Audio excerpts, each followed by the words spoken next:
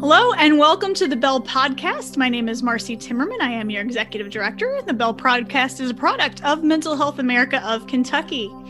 This is the very first podcast in a series that we're hoping to do for advocacy reasons in Kentucky General Assembly 2021. I have with us Tanner Mobley. He is Executive Director of Band Conversion Therapy Kentucky, here to speak about the Youth Mental Health Act in Kentucky, which has been filed for the 2021 session.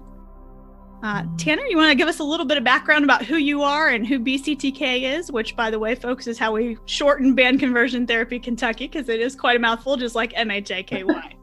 And the Youth Mental Health Protection Act. Yes, but yes, my name is Tanner Mobley. I'm the Executive Director of Band Conversion Therapy Kentucky. We are a grassroots, nonpartisan organization working to protect Kentucky's kids from attempts to change their sexual orientation or gender identity, which is commonly referred to as conversion therapy. We certainly prefer Senator Alice Forgy Kerr's term conversion torture, because I think it better describes what these practices are. But we do this through a couple of ways: through education and reaching the public, reaching people where they are, as well as pushing for legislation, like you said, with Youth Mental Health Protection Act, trying to protect kids and from licensed practitioners. You had another question. Just a little bit more about you and how you got involved with BCTK. Mm-hmm. Absolutely. So my background is in student affairs and working with LGBT youth at universities. So, working, as a student in my undergrad at Bellarmine, and then at U of L, I interned at their LGBT center and other places, and having other students that we worked with, they would just disappear. And feeling desperate and not knowing how to help, and finding out later that their parents had sent them to conversion therapy. And, as someone that obviously cares a lot about this community and our students, and already having so many other difficulties that they face just from marginalization and whatnot, I was desperately looking for a way to help. And so I actually met Sam Brenton, who is now the vice president at the Trevor Project, who is a survivor of conversion therapy and who has been a steadfast advocate on this issue, launching the 50 Bills, 50 States campaign, as well as a couple other things to combat this issue nationwide. And we got to talking, and that's kind of how we got this started in the state of Kentucky. So this is actually the 5th year that we're working on legislation here, and we've continued to grow substantially over the past couple of years, which has been really exciting to see. And hopefully this is the last year that we even have to do this.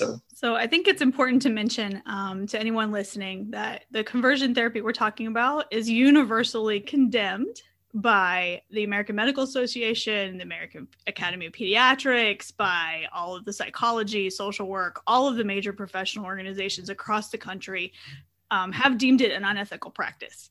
So this is not something that people are doing with an ethical lens in the first place, right? But I think that the average person in Kentucky may still not know what conversion therapy actually is. And I agree with you, conversion torture is probably a much better statement.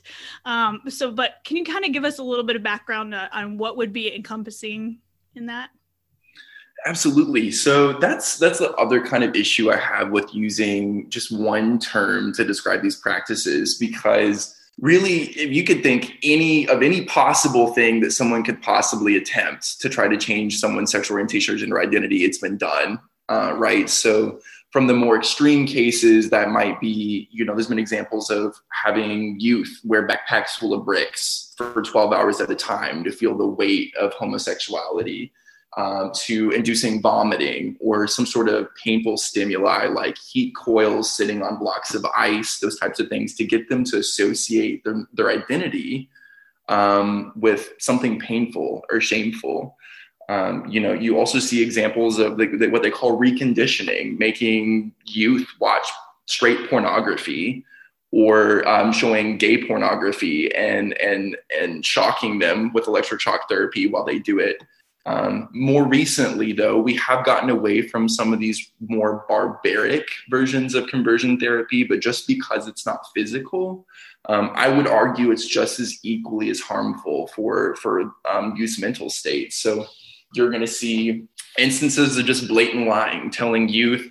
I met a survivor who was told at 7 years old that he was the last gay person on earth, and if he didn't change, the government would come find him and kill him. Exorcisms, blatant shaming, telling them, that God and their community is not going to love them unless they change who they are. I mean, the list just goes on and on and on from the examples that I've heard. For anyone listening, that's abuse, right? That's a physical abuse to mental and emotional abuse. Anyone who works in mental health knows that. So exactly. And it's been proven, like you said, to be ineffective by every major medical, psychological, youth organization in the entire United States and here in Kentucky. We have over 100 organizations in our coalition fighting against these practices, ranging from the Kentucky Medical Association to the Kentucky Mental Health Coalition, who has over 80 member organizations. We know even more so from Trevor Project data that about 42% of youth that undergo these practices attempt suicide at one point. 42%. That's almost 50% of people that undergo these practices attempt suicide. If there was any other quote unquote medical practice that had almost a 50% suicide rate, whether it be just in the medical field or in the mental health field, of course we wouldn't allow it to continue happening. So why in the state of Kentucky and in 30 other states is conversion therapy still allowed to continue? And in a way, by allowing it to continue, we argue that it's state sanctioned, because these are licensed therapists by the state of Kentucky that are practicing conversion therapy. So I think that's chilling to hear too, that there are therapists and social workers and other providers out there who have all this education, right? And who are still actively harming youth, whether they realize it or not. But yeah, I think you're right. It's definitely time to take a stand about that and stand up and make it clear that these practices aren't acceptable. We can't be killing our kids.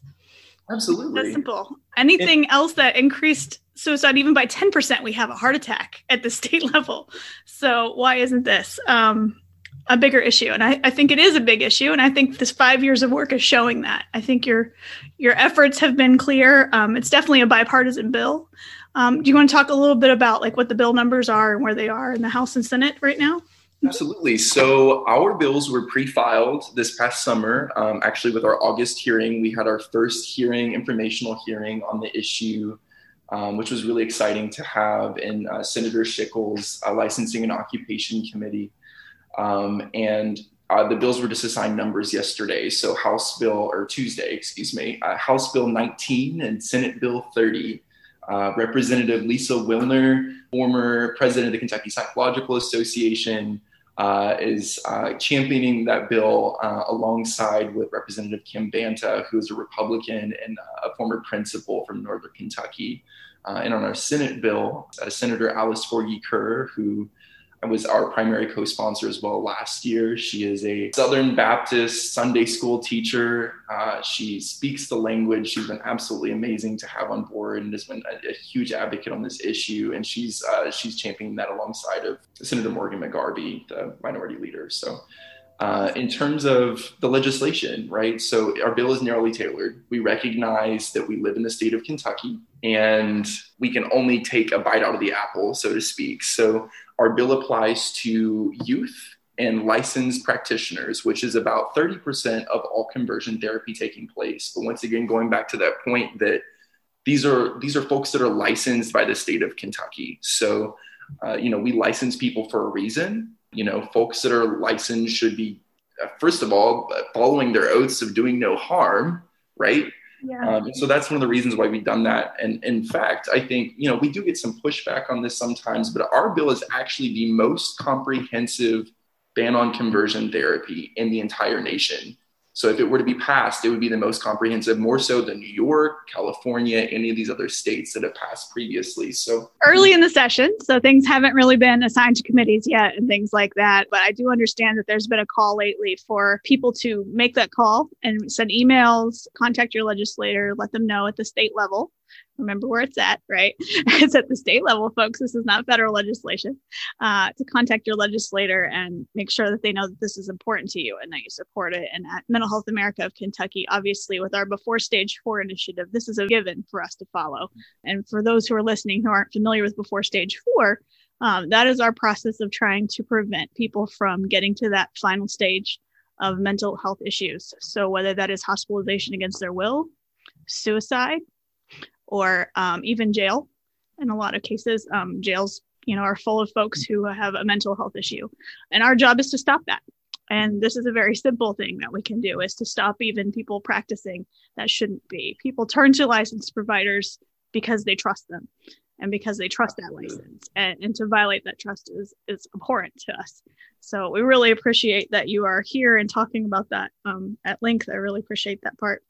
Just a little bit more about the process of advocacy. Just because this is our first show in that, I want to add a little bit about advocacy in general, what that means.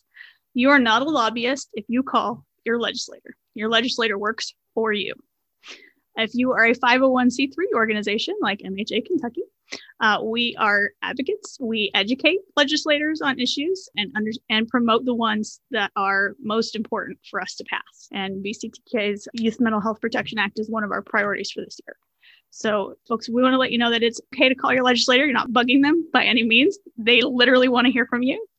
And something that Sheila Schuster, one of our board members, always says is, 10 phone calls can feel like a lot. 10 emails can feel like a lot. Now, right now, they're kind of drowning in email.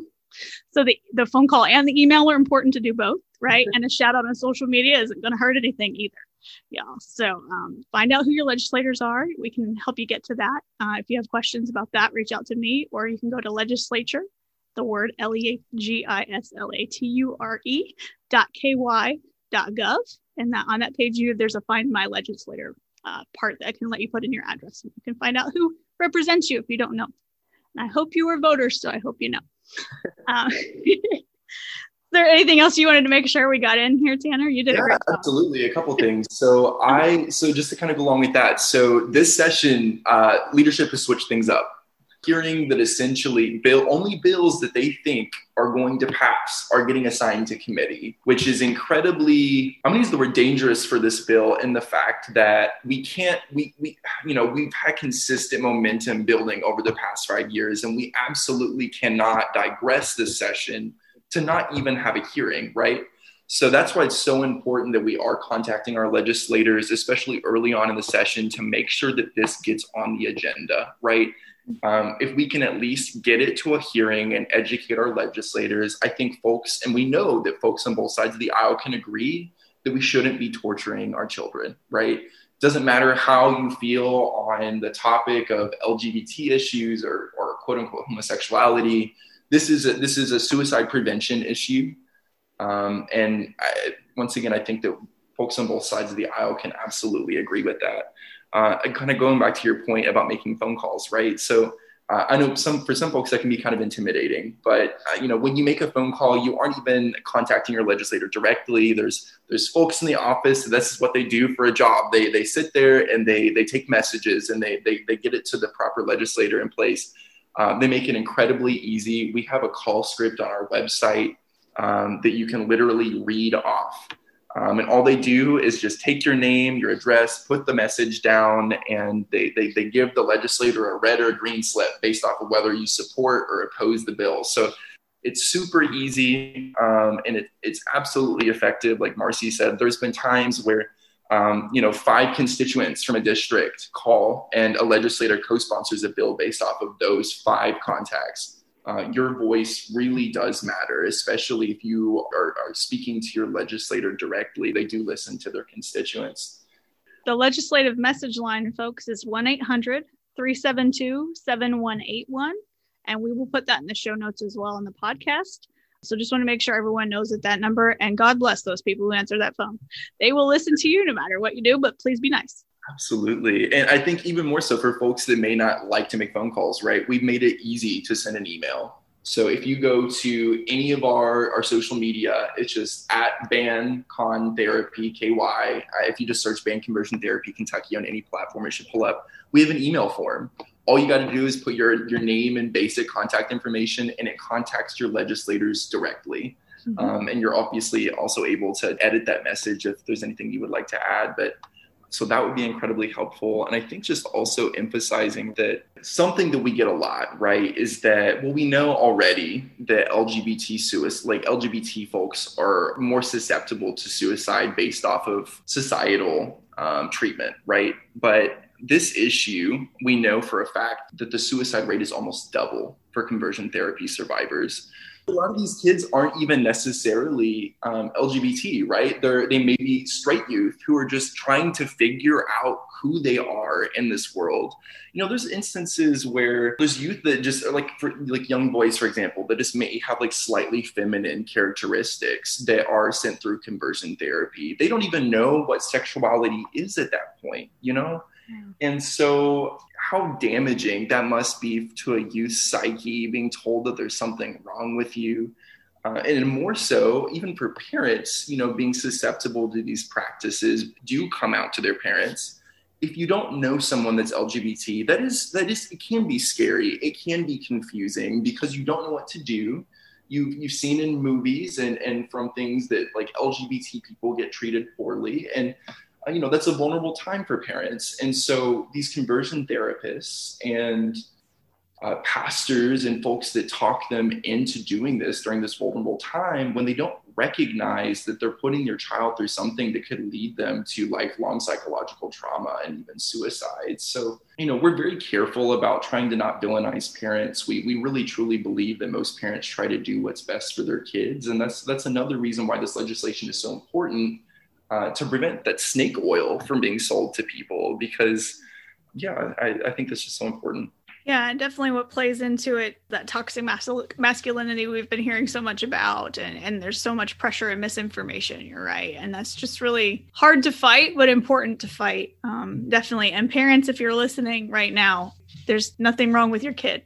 We can get you to good quality therapists, good quality people, good support systems for you as well. Those do exist. And I'd be happy to give you those lists of resources and connect you personally if needed. So just give us a call if you need to do that, because that's super important. And if you are LGBTQ and you're listening to this and you are just now realizing you were put through conversion therapy, there's help for you as well. There are survivors in therapy. We have therapists in Kentucky who are qualified to help you culturally competently, so they understand you and where you've been and where you're coming from. So don't feel like that is something that you can't do right now. And there's definitely nothing wrong with anyone with LGBTQ status, and it's okay to be questioning, and it's okay to be feminine. We just want to make sure that those things are put out there, because I know it's hard and people don't hear that enough. So sorry, my voice is going.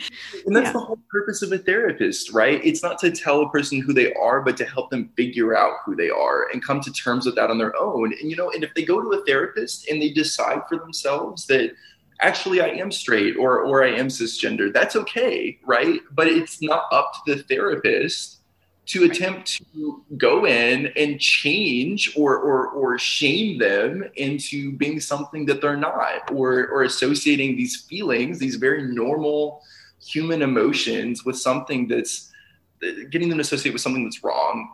So just so incredibly important. And I think it's really just an insult to the field of mental health and medicine to even insinuate that that's proper medical practice. And totally in agreement with you there. It's definitely an insult to the whole process of therapy. If your therapist is telling you who you are, you're in the wrong place. It's time to walk away. And please let us know, because I just can't imagine how awful that would be. I just can't. That's definitely not what we have folks for. You're right. So, folks, those bill numbers again are House Bill 19, Senate Bill 30. That's in the Kentucky General Assembly for 2021. It's a tough year because, we don't really have the same access we did, right? Even if we get a hearing, we can't all show up and support physically. So just in case folks didn't know about some of the changes, the Capitol is closed to visitors for the most part. If you have a appointment with a legislator in advance, you can do that and see them in person in small groups of less than 10. And I think it might even have been less than 3 as of yesterday. The rules keep changing on us, which is fine. We want to protect people, right? This is COVID-19. But it doesn't mean that we can't start protecting our youth as well and stop this suicidal practice. So.